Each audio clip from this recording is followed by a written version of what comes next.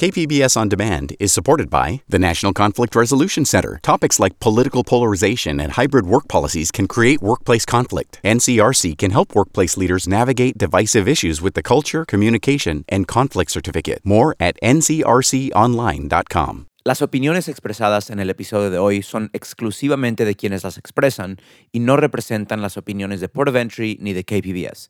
Se recomienda discreción al oyente. Estás escuchando Port of Entry.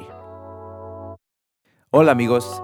Cuando producimos nuestros 2 primeros episodios de esta temporada, la lucha por el matrimonio igualitario en Baja, hubo algunos temas interesantes que lamentablemente no lograron salir en las versiones que salieron al aire. Y pues como no quisimos que se quedaran olvidados en el desván de los segmentos no publicados, creímos que sería bueno tocar estos temas por medio de una conversación entre Meritxell y Alejandro, nuestros 2 protagonistas de la historia de la lucha por el matrimonio igualitario. Dato curioso, no se conocían. Y pues eso hicimos. Natalie y nuestro productor Julio se sentaron con Alejandro y Meritxell y tuvieron una conversación sobre el estatus y los nuevos retos que afronta la lucha queer. Esperamos que disfruten esta conversación. Dale, Nat. Hola amigos, estamos aquí en Zoom en una videollamada con 2 personas muy importantes que de quienes ustedes ya se saben su historia, porque el episodio 1 y 2 de la temporada 5 fueron sobre estas 2 personas tan importantes, sobre cómo se legalizó el matrimonio igualitario en Baja California. Y tenemos aquí con nosotros ahorita a Meritxell Calderón del episodio 1 y Alejandro Sánchez del episodio 2 de la temporada. ¿Cómo están, chicos? ¿Cómo se sienten? Hola, muy bien, gracias. Hola, todo excelente, qué gusto de verlos. Vamos a tener una plática con ellos 2, vamos a hacer algunas conclusiones, tomando en cuenta que sus episodios fueron sobre el mismo tema. Esta es la primera vez que ellos se conocen, no se conocían, a pesar de que los 2 son activistas y se estaban moviendo en el mismo lugar a veces. A lo mejor igual ya se toparon y ellos ni se dieron cuenta, pero es la primera vez que se conocen y vamos a hablar un poquito, algunas conclusiones y pues para redondear y cerrar un poquito ese tema tan importante que abordamos en los primeros episodios de esta temporada sobre la comunidad LGBTQ+, en la frontera Tijuana y San Diego. Entonces, ¿por qué no empezamos con ustedes presentándose? Diciéndonos brevemente, ya sabemos por qué escuchamos sus historias. Esperemos que quienes escuchan este episodio hayan escuchado sus episodios y si no, vayan a escucharlo y luego regresen. Cuéntenos un poquito sobre ustedes, preséntense con nosotros y comenzamos contigo, Meritxell. Platícanos. Hola, pues qué gusto saludarles de nuevo y un saludo a su audiencia. Soy Meritxell Calderón Vargas, abogada defensora de derechos humanos, en específico defensora de los derechos de las mujeres y de la población de la diversidad sexual, LGTBQADI+, ¿no? Soy nacida en España, pero toda mi vida crecí en Tijuana, entonces me considero chicana, con TX, así como en catalán. Estoy trabajando en un partido político como defensora de atención a mujeres víctimas de violencia política en razón de género, y ahorita ando peleando el tema de las acciones afirmativas de la diversidad sexual en el tema electoral, así como buscando que se cense a la población LGTB. Gracias. Gracias. Alejandro. Hola, les saluda Alejandro Sánchez Flores, actualmente estudiante de maestría en políticas públicas en la Universidad de Yale. Les saludo de un cuarto que está en la ventana fuera de mí, enfrentito de mí, está a -5 grados, entonces estoy congelándome, sufriendo, extrañando un poco el clima ideal de San Diego, Tijuana, pero antes de llegar a esta universidad, yo trabajé como analista de políticas públicas en San Diego, Tijuana, durante casi 4 años. En ese tiempo también me dediqué a la incidencia política de las personas LGBTQ+, en particular de las juventudes LGBTQ+, luchando por derechos como el matrimonio igualitario y posteriormente por los derechos de la identidad de las personas trans, así como la erradicación de las terapias de conversión, mal llamadas terapias de conversión. Soy de la frontera, soy nacido y crecido en Mexicali, entre Mexicali y Caléxico, y es un gusto poder estar con ustedes otra vez.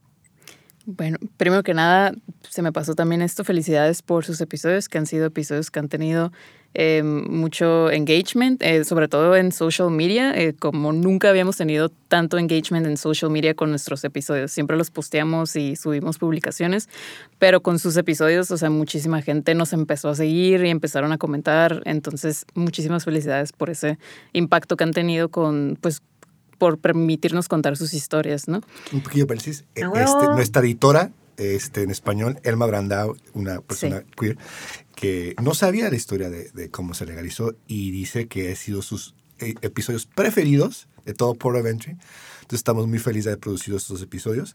Y un saludito para Elma por ahí echarnos la mano saludo a Elma. Como nuestra editora. Muchas gracias a Elma. Saludos a mi nueva fan. Vamos a... ¿Cómo? Vamos platíquenme un poquito sus perspectivas sobre los nuevos retos que vienen para, o bueno, que más bien la comunidad LGBTQ+, ya está enfrentando en México. Digo, en sus episodios platicamos un poquito sobre estos retos, pero un poco en el pasado. Muchos de esos lamentablemente se siguen enfrentando a esos retos, pero platíquenme un poco más sobre lo que viene y lo que a ustedes les gustaría tal vez comenzar a pelear un poco más para erradicar estos pues nuevos retos que vienen. Vamos contigo ahora, Marichel. Ok, a mí no me gusta hablar de retos porque se me hace como muy de Pedro Infante y Jorge Negrete. Entonces, pero sí me gusta pensar como en la progresividad, ¿no? En avanzar. Porque, pues, precisamente por estarnos retando a ver quién puede más y a ver quién tiene más trayectoria en temas de la población LGTB, creo que se ha invisibilizado mucho el trabajo y nos critican mucho, por ejemplo, cuando andábamos Nancy y yo con el tema de pelear por nuestro matrimonio. Aquí hay un locutor que se llama El Chon, que tiene un programa que escuchan muchas personas obreras, que pues que es el que todo el mundo escucha cuando vas en el camión y vas en transporte público. Entonces fuimos entrevistadas bueno, fui a entrevistarme con él y estaba la oficial del registro civil, Alicia Barrutia, en ese momento, y nos entrevistó así como en round, ¿no? Echándonos rounds uno y otro, y pues él me decía como para amedrentarme o como para tirar guasa, ¿no? Ya sabes, como dicen los señores. Me decía entonces Antagonizándote. que, ajá, es lo que pasa es que tú quieres los reflectores. Y yo le decía, sí, sí quiero los reflectores, yo y todas las personas de la diversidad y las personas indígenas y todas las personas que traigan lucha necesitamos los reflectores, ¿no? Pero también por otra parte se decía, no, es que ustedes lo que pasa es que se quieren comer todo el pastel y no sé qué. O sea, son muchas críticas y yo creo que precisamente si algo en algo tenemos que avanzar o verlo como reto, ¿no? Sería precisamente el cobijarnos como diversidad, como activistas y como en su momento lo hicieron algunos grupos de feministas, así como de feminista no come feminista, y para poder realmente avanzar, porque aquí hay muchas envidias, porque precisamente como somos pocos, si está esta figura como de este programa de comedia que decía el gay más gay del pueblo, ¿no? Pues nada más había 2, 3 activistas, Max Mejía y otros, que eran el gay más gay del pueblo y eran los que hacían el activismo. Llegamos gente nueva, educada, por ejemplo, yo con una maestría en Derechos Humanos en Madrid, en la Carlos III, y pues ellos se sintieron apantallados y nos empezaron a atacar. Entonces yo creo que si algo hace falta es eso, cobijarnos, por eso creo que un museo con un área especial para la comunidad donde podamos hacer nuestras reuniones sin pagarle a nadie, sin deberle a nadie, una institución pública de que se mantenga de la comunidad y del presupuesto, sería algo adecuado. Entonces, por un lado es el museo, el tema que les comentaba de que haya un censo de nuestra población para que podamos tener representatividad en los puestos de decisión. Y ahí te la dejo. Alejandro, ¿algo que quieras agregar o que quieras continuar de lo que dice Marichel? Sí, particularmente el punto de la representatividad. Creo yo que estamos en un punto como Estado, como país, en el que ya tenemos suficiente madurez política para empezar a hablar de personas en el sector público, personas en cargos de elección popular LGBT, que tienen que venir a través de cuotas. Lamentablemente necesitamos esos espacios que sean reservados particularmente para nuestras poblaciones, porque si bien todos los logros y avances que hemos hecho como comunidad hasta el día de hoy han sido gracias a las personas heterosexuales aliadas que tenemos en el gobierno, no podemos creer o esperar que estos avances van a seguirse dando siempre y cuando tengamos aliados dentro del gobierno. Puede llegar un día en el que no tengamos ni un solo aliado en el gobierno, pero podríamos tener personas LGBT en los congresos locales, en los cabildos municipales, a nivel gabinete estatal, donde podríamos tener gente que sí abogue verdaderamente por las cosas que sentimos como comunidad o que sabemos que nos aquejan a nuestra comunidad. Creo yo que es importantísimo que en las siguientes elecciones sean postulados y postuladas personas de la comunidad LGBT que, como hemos visto anteriormente, desafortunadamente no sea una farsa, que no tengamos representantes que se autoidentifican como parte de la comunidad sin jamás haber hecho nada en su favor y simplemente lo hacen para acceder a estas cuotas y quitarnos nuestros espacios que nos pertenecen como comunidad, que los partidos dejen de postular a gente en esos puestos de elección popular. Y también de retos, creo yo, todavía tenemos pendientes acciones legislativas.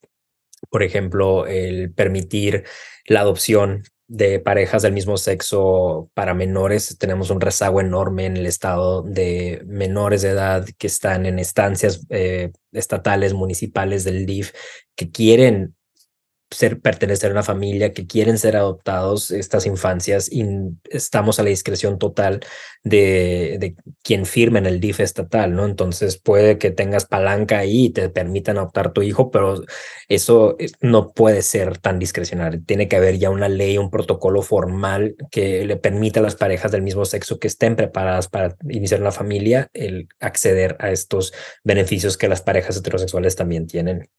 Y también creo yo es importante ponerle un enfoque aún más grande a la salud pública de las personas LGBTQ+.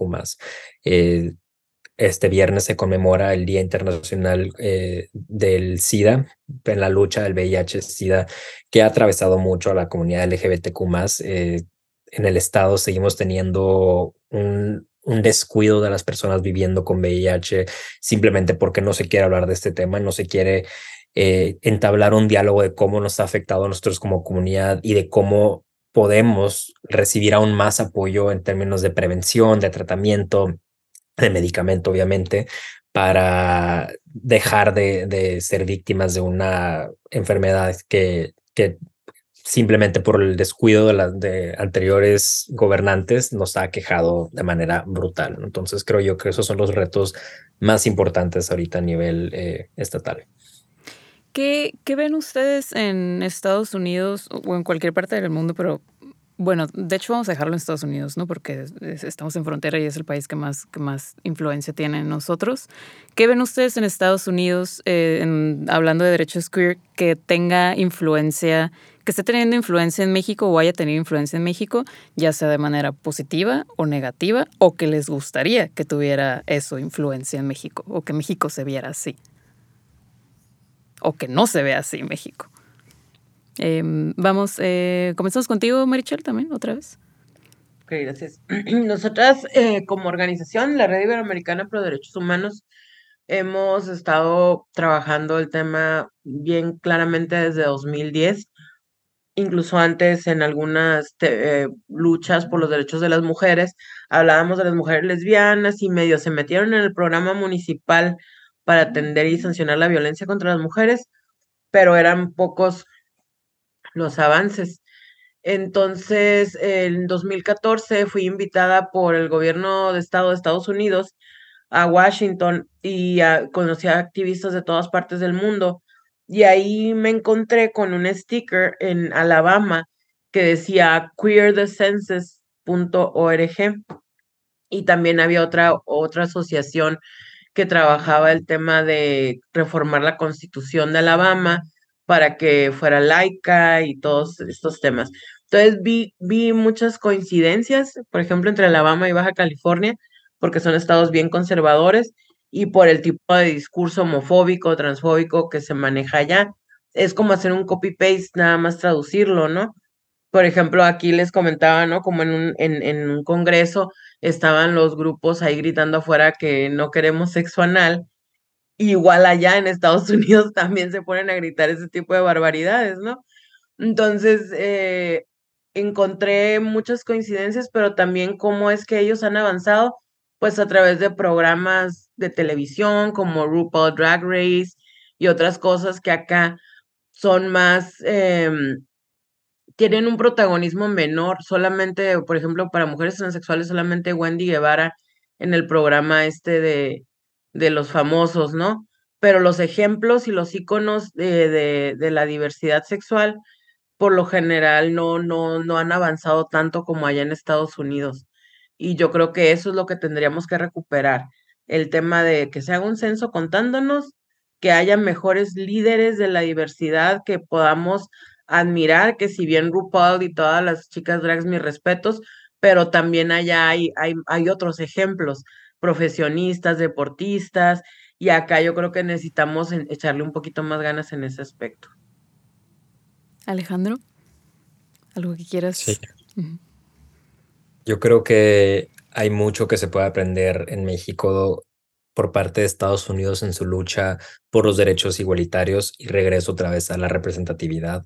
Verte reflejado, reflejada como persona LGBT en personas de alto mando a nivel gubernamental es importantísimo. Ver que en Estados Unidos tenemos un miembro del gabinete del presidente que es abiertamente gay, que tenemos un caucus en el Congreso de Estados Unidos compuesto por personas LGBT de ambos partidos de Estados Unidos, que es un grupo respetable que impulsa legislación sustancial para asegurar mayores protecciones en contra de la discriminación y protecciones legales para las personas LGBT, es importantísimo. Y creo que en México apenas estamos en una etapa de crianza para este tipo de asuntos. Tenemos ya en México algunas personas en la Cámara de Diputados, en la Cámara de Senadores, que se identifican como parte de la comunidad LGBT, pero a través de cuotas y a través de impulsar candidaturas de personas de la comunidad LGBT verdaderamente comprometidas con nuestra causa, es que podemos empezar a ver estos cambios mucho más profundos en la sociedad, ¿no? Creo que también dentro de lo bueno está lo malo. Hay, junto con los avances que ha tenido Estados Unidos, también se puede hablar de retrocesos serios que ha habido en ciertos estados, particularmente con mayorías conservadoras que han apoyado iniciativas que buscan estigmatizar particularmente a las personas trans, que buscan sacarlas del closet con su familia, a juventudes, infancias que están en preparatoria, que están en secundaria. Y ese tipo de discursos, ese tipo de prácticas también están queriendo ser replicadas en México por grupos antiderechos, por ciertas personas con aspiraciones políticas de todos los partidos que pretenden traer eso a México, y creo yo que como comunidad debemos de aliarnos y no permitir que esto suceda. Y por último, a lo que decía Merichel, también creo yo que es importante que como comunidad en México estemos conscientes de cómo los avances que hemos tenido han sido en gran parte por las instituciones sólidas que hemos podido crear en México para garantizar estos derechos. Hablo de instituciones como la Suprema Corte, que en 2011 fue cuando, 2012 fue cuando tuvimos el primer fallo a favor de las personas, del derecho a las personas LGBT a casarse, que era una corte que no estaba supeditada al poder, que era una corte independiente, autónoma, que ha tenido una serie de fallos liberales en favor del aborto, en favor del uso lúdico de la marihuana para adultos, que está siendo atacada. Esa institución, instituciones independientes como el Instituto Nacional Electoral, institutos como el INAI de acceso a información, el INEGI, que es el que conduce el censo a nivel nacional, están siendo atacadas por la actual administración, y al momento que esas instituciones son cooptadas y son infiltradas por personas afines al gobierno, es que dejamos de tener estos avances y estamos un poco a la merced de si le convenimos como comunidad a la persona en el poder, nos va a usar, pero si no, esas instituciones y las leyes que han hecho para protegernos quedan truncadas. Entonces es importante también, creo yo, como comunidad, estar conscientes de que estos ataques tienen repercusiones serias y que permitir que sigan sucediendo o que queden impunes, la verdad es que no nos ayudan en nada. Port of Entry regresará después de una breve pausa comercial. KPBS On Demand is supported by the National Conflict Resolution Center. Topics like political polarization and hybrid work policies can create workplace conflict. NCRC can help workplace leaders navigate divisive issues with the Culture, Communication, and Conflict Certificate. More at ncrconline.com. Estás escuchando Port of Entry. Hace un par de semanas o hace unos días, en el estado de Aguascalientes, se encontró sin vida a la primera persona no binaria en tener un cargo judicial en México. Estoy hablando de Jesús Ociel Baena. Me gustaría saber qué es lo que su opinión sobre, o qué es lo que quieren que les gustaría decir sobre este caso y qué es lo que dice sobre el sistema judicial en México, esto que sucedió hace, es que creo que fue hace semana y media, ¿no? O sea, es algo muy reciente. Sí. Es algo muy reciente que incluso en todo Estados Unidos la noticia estuvo circulando. O sea, fue una noticia internacional que estuvo en todos lados y es muy importante. Es para nosotros muy importante escuchar qué pasó por sus mentes cuando se enteraron de esta noticia y qué es lo que tienen que decir sobre el sistema judicial en México. Comenzamos ahora contigo, Alejandro. Sí. Pues, como bien comentas, la comunidad LGBT de México estuvo de luto con el presunto asesinato de Jesús Ociel Baena, el primer magistrado no binario en México. Ociel fue una persona revolucionaria, una persona altamente visible, energética en garantizarnos un lugar a las personas LGBT en espacios de toma de decisión. El espacio de Ociel era el Tribunal Electoral, en donde ella estaba en Aguascalientes, y con esta visibilidad que ella tenía también venían una ola de ataques por parte de sus compañeras en el ámbito jurídico, por comentaristas, por periodistas, pseudoperiodistas mexicanos que simplemente no estaban cómodos con tener una persona tan visible y una persona tan exageradamente queer en estos espacios de decisión, ¿no? Y que sea una persona tan visible. Creo que este presunto asesinato sigue como reforzando los estigmas, la poca seguridad que tenemos las personas LGBT en México. Eso manda un terrible mensaje al resto de la comunidad LGBT de saber que si quieres ser así de visible como lo fue Ociel, si quieres ser así de público y lograr tanto y cambiar tantas mentes como lo hizo Ociel, pues este es un poco el futuro el que te vas a tener, ¿no?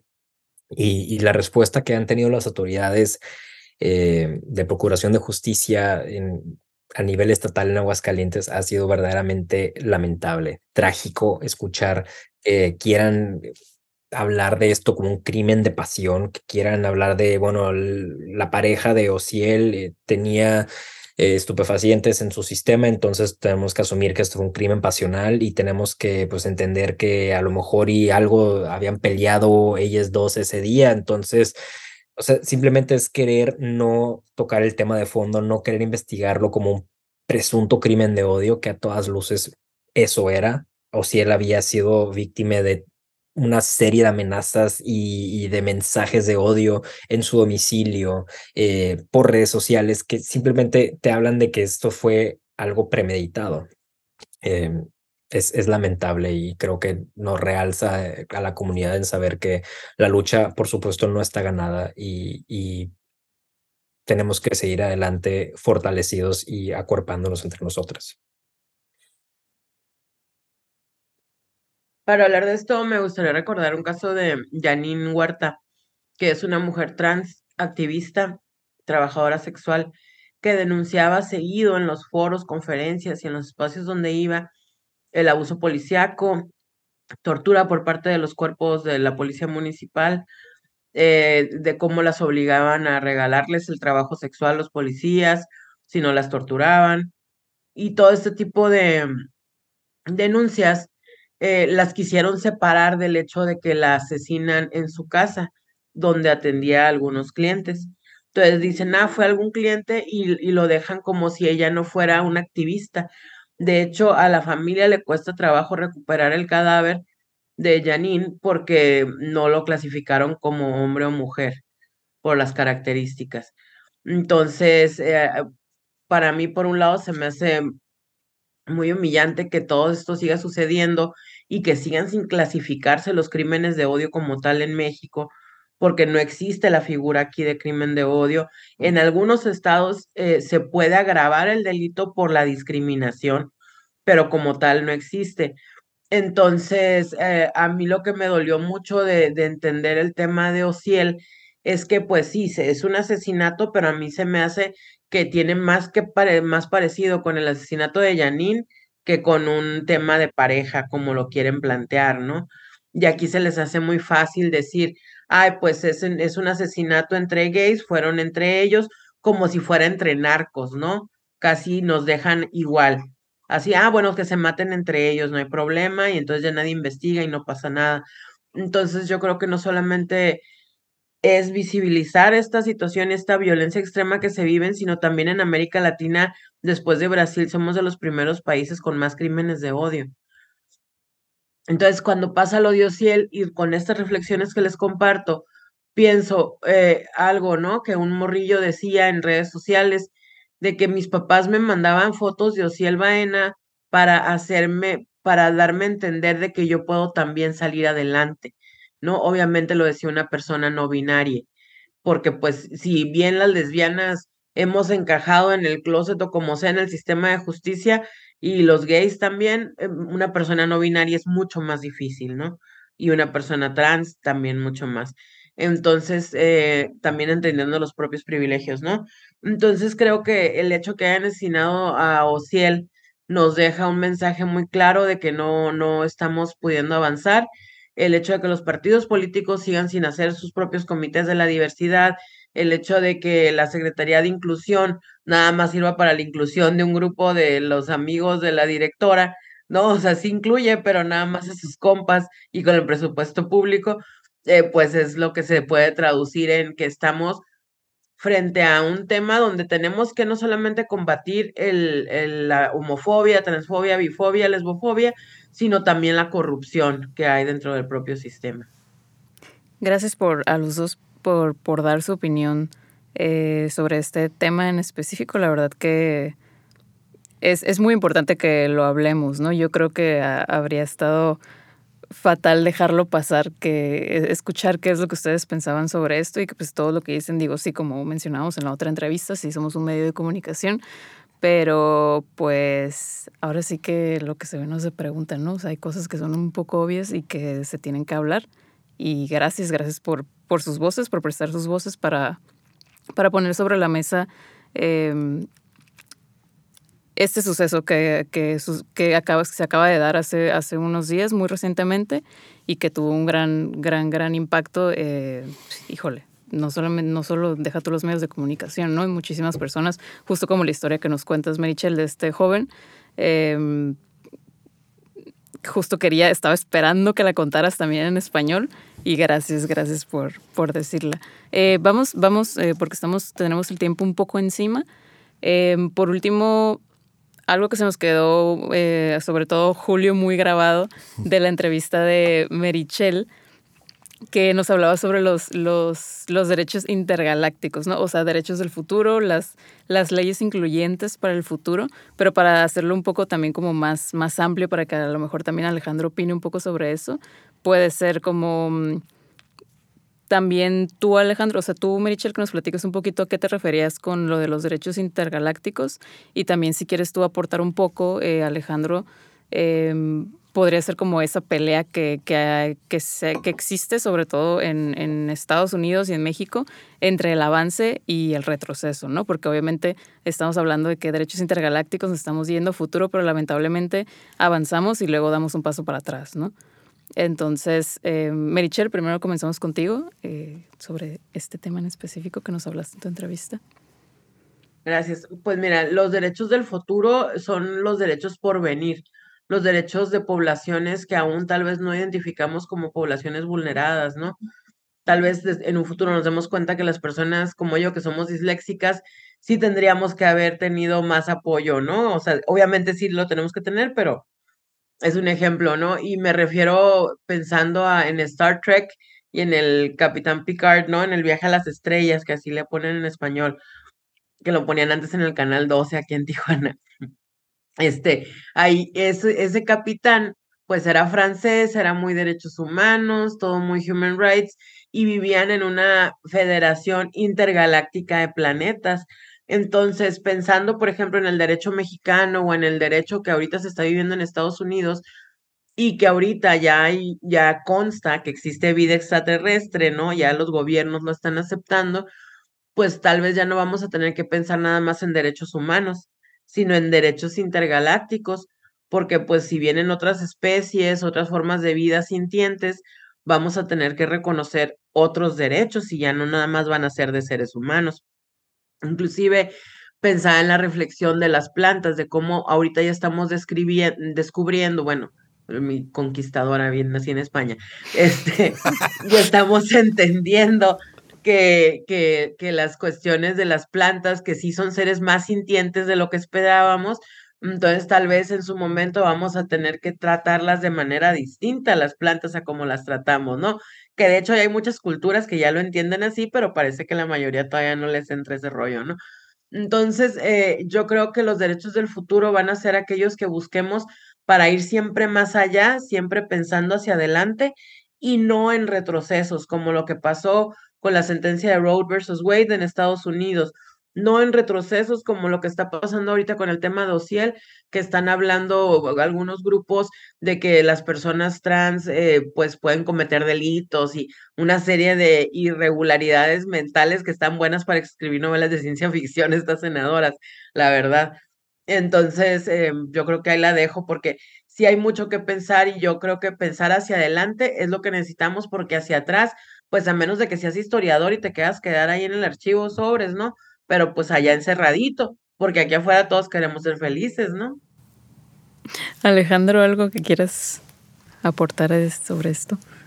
Algo que dice Merichel que resuena mucho en mí es el mirar hacia atrás. Creo que sirve, aunque sea para ver qué tanto hemos avanzado. Creer que hace 6 años, en el 2017, eh, pensáramos que en Baja California, a estas alturas del 2023, estaríamos hablando ya de qué sigue después de los primeros derechos LGBT que ya están en la ley.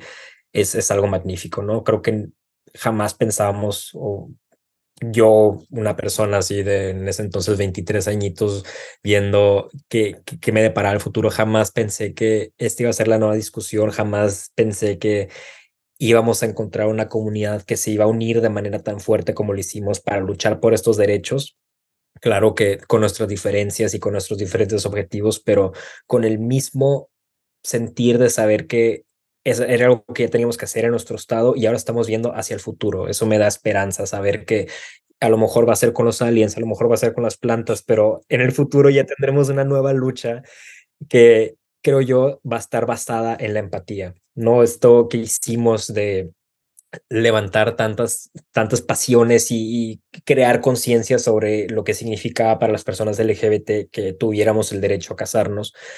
Creo yo que creó comprensión, ¿no? Entre la comunidad, más allá de la comunidad LGBT, con personas aliadas, con personas heterosexuales y conciencia, ¿no? De cómo puedes usar tu privilegio como persona heterosexual o cualquier privilegio que tengas para incidir favorablemente en favor de una persona que está siendo oprimida, una comunidad que está siendo oprimida. Entonces, primeramente les agradezco KBBS, Natalie, Adrián, Julio, Alan, el apoyo que nos han dado, el espacio que nos han dado para empezar a hacer esta reducción de estigma, de prejuicios en la comunidad en Baja California y por ser parte clave, ¿no? de esta historia que bien dice Merichel que tendremos que hacer un museo algún día. Cuentas con mi apoyo, Merichel, no sé cómo, pero lo vamos a hacer eventualmente, aunque sea una memoria histórica de esto que pasó, no nada más en el 2021 o el 2023, sino de décadas, que tenemos una historia tan rica, queer, del otro lado de la frontera, que nos ha permitido, ¿no? Llegar a este punto de discutir ahora que sigue. Eso es todo. Excelente. Si me permites, justo esa pregunta, Merichel, si nos podrías dar una explicación por la cual es importante tener un acervo histórico de la lucha queer, que mencionaste en el episodio de inglés, pero me gustaría que tocaras aquí también. En español también. Creo que es importante retomar precisamente lo que comentaba Alejandro de conocernos entre nosotros, inclusive el hecho de lo que me ayudó de ver esta entrevista que le hicieron a Alejandro, pues primero fue conocerlo, ¿no? Y saber pues que hay gente joven que ya también tiene su trayectoria académica y una posición distinta a la que como comunidad LGTB hemos tenido, en donde podemos, ahora sí que de nuestros privilegios, hacer pues echar para adelante y poder hacer un análisis más profundo de nuestros derechos y no nada más centrarnos en el tema del matrimonio igualitario y la adopción, sino precisamente en la educación y en recuperar nuestra historia, en el derecho a la memoria que también tienen las personas de los pueblos como Palestina y como otros que se les ha negado, ¿no? Yo creo que ahorita somos como la nueva Palestina aquí en Tijuana, la población LGTBQADI más. Si quieres decir algo, Nomás dilo, para sí, agregar. totalmente. Esto no es algo nuevo, es algo que ya existe en San Diego. Ahí en Hillcrest existe Lambda's Archives, que es Sí. una sociedad histórica que se ha dedicado durante años en documentar esto en San Diego, ¿no? Porque mucha gente se va por la finta de creer que San Francisco es la capital queer de California, y la realidad de las cosas es que San Diego ha jugado un papel fundamental en la lucha por los derechos LGBT. O sea, desde que Harvey Milk vivió en San Diego, él estuvo como parte de la naval ahí varios años, inició su parte de su carrera política ahí, y Lambda Archives lo que hace es crear una memoria histórica. Han publicado libros, de hecho creo que también en alguno de sus rincones hablan de la historia de Baja California, y un poco más hacia principios del siglo XX, de cuando Tijuana era como así el playground para las despapalles que les gustaba hacer los gringos que no podían hacer en su tierra. Pero pues no nomás se debe hablar de esa parte de Tijuana o esa parte de la historia de México, sino que hablar de cómo hemos progresado, de cómo hemos sabido tomar las mejores prácticas de Estados Unidos y de San Diego en particular para hacernos una sociedad más libre y más justa. Port of Entry regresará después de una breve pausa comercial. KPBS On Demand is supported by Maracal Design and Remodeling, helping homeowners with their home remodeling needs. From ADUs to custom kitchen remodels and room additions, Maracal Design and Remodeling designs and builds your dream home. Learn more at trustyourhometous.com.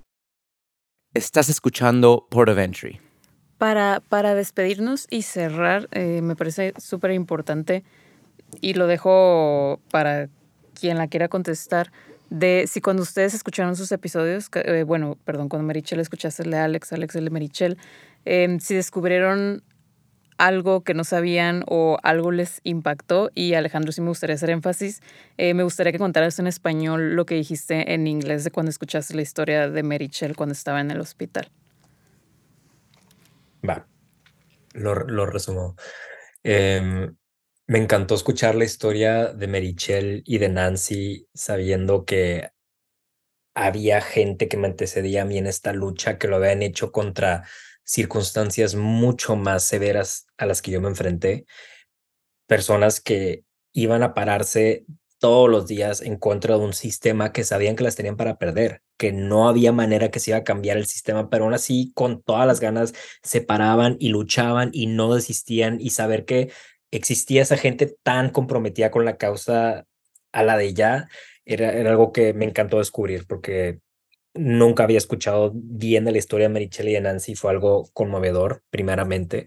Y también cuando en plena pandemia, cuando mis amigos y yo estábamos haciendo esta idea de LGBT, nos preguntaban, a ver, estamos en mayo del 2020, ¿por qué ahorita en pleno auge de la pandemia mundial del COVID-19 es que creen que se tiene que pelear por este derecho particular. No piensan que hay cosas más importantes por las cuales luchar. Y yo pensaba muy hipotéticamente en, imagínense ustedes que hay una pareja del mismo sexo, dos hombres, dos mujeres, que alguno de los dos está ahorita pasando complicaciones por el COVID-19 y porque no están casados o casadas, porque la ley no lo permite, pues no pueden acceder a estos beneficios que se requieren en el IMSS o en cualquier institución médica, ¿no? Y digo, imagínate algo más grave, o sea, acceder a una herencia, acceder a un testamento de tu pareja, o sea, el matrimonio, por más banal o superficial que pueda parecer, es un contrato civil a final de cuentas, ¿no? Que necesitas tener de por medio para acceder a estos mismos derechos y obligaciones. Y nunca, o sea, me preguntaban, pero a ver, ¿por qué es tan urgente esto? Nunca me imaginé que tan cerca de casa en Tijuana estuviera sucediendo esto, ¿no? Que Merichel y Nancy estuvieran en una circunstancia en la que el matrimonio era la clave para que ellas pudieran sobrellevar este tratamiento y esta estancia en el hospital de manera normal, ¿no? O sea, qué bendición y que ojalá la señora que les haya ayudado, la comadre que les haya ayudado, nos esté escuchando y sepa la parte fundamental que fue en su historia, eh, pero no debemos de depender nada más de la misericordia o vaya, del diezmo de quien se quiera compadecer de nosotros, sino que tiene que ser algo ya establecido en ley. ¿Algo que te gustaría agregar, Mitchell, del episodio de Alejandro o para cerrar? Sí, refrendar lo que comentaba de la necesidad de un museo, no nada más para que nos reconozcan a las que ya tenemos años trabajando, sino también para reconocer a las juventudes y que las personas jóvenes tengan un espacio donde puedan estar de manera segura discutiendo la historia, los porvenires y los ayeres, y que podamos tener un lugar donde haya un análisis histórico, una pared completa dedicada a qué derechos tenemos ya ganados para que si se nos aparece un Roe versus Wade gay por ahí, pues lo podamos echar para atrás, ¿no? Y ahí va a Muchísimas. estar el muro Merichel y Nancy, ahí va a estar el muro Alejandro Sánchez, van a estar todos nuestros nombres orgullosamente demostrando la lucha que hicimos y un espejo enorme, ¿no? Para que también las futuras nuevas generaciones se puedan ver reflejadas y saber que a ellos les toca. Ahora, a lo mejor en ese entonces Nancy, Merichel y yo ya estaremos un poco más avanzados de edad cuando se construya este museo, pero le va a tocar a la siguiente generación y lo van a hacer muy bien. Pues ya hizo la curaduría Alejandro, ya se armó. Habrá que ver dónde ponerlo. Chicos, nos dicen cómo seguirlos en redes sociales y si tienen lo que sea que tengan en puerta. Bueno, o si tienen algo en puerta y nos quieren platicar de ello, y si no, que nos digan sus redes sociales para que lo sigan. ¿Yo? Vas, Merichel. Ok. Entonces, a mí me pueden encontrar en Instagram, Merichel Ing, ING, como mi nombre, MRI, latina, T de Tito, X, E de Xochimilco, LL, Ing. Y luego en Facebook, porque si soy señora, ¿verdad? Ya Y cuarentona, ahí compartes memes, Merichel, claro. sí, señora de las plantas, Merichel Calderón Vargas. Y, y ya, la verdad, el LinkedIn casi no lo uso, nada de esas cosas.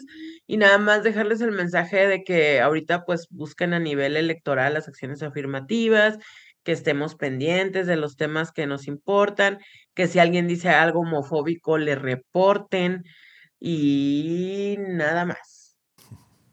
Excelente, Alejandro.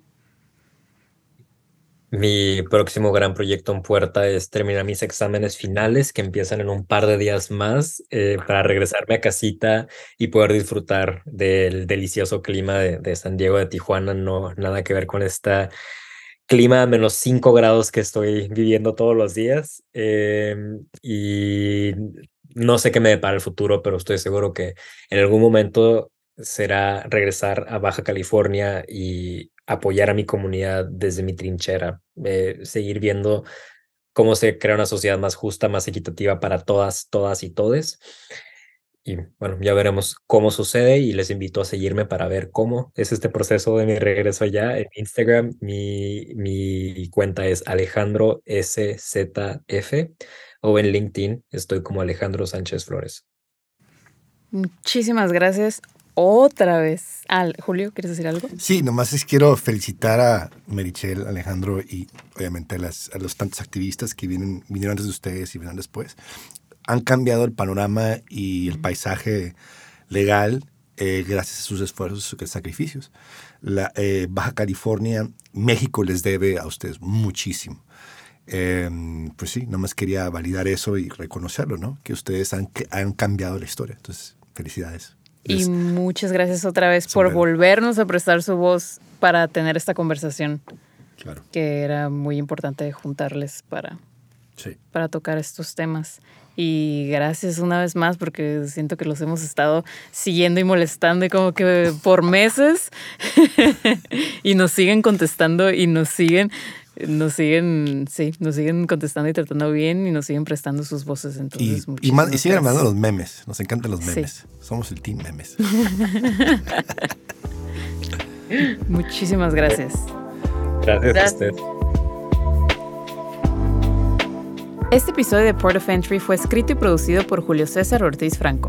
Adrián Villalobos es el productor técnico y el diseñador sonoro. Alisa Barba es nuestra editora. Este episodio fue traducido al español por Natalie González y Julio César Ortiz Franco. Elma González es nuestra editora en español. Lisa Morissette es la directora de programación de audio y operaciones y John Decker es el director de desarrollo de contenido. This program is made possible in part by the Corporation for Public Broadcasting, a private corporation funded by the American people.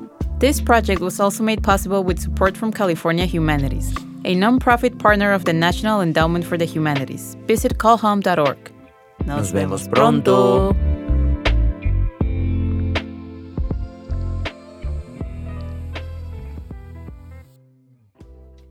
KPBS On Demand is supported by Maracal Design and Remodeling, helping homeowners with their home remodeling needs. From ADUs to custom kitchen remodels and room additions, Maracal Design and Remodeling designs and builds your dream home. Learn more at trustyourhometous.com.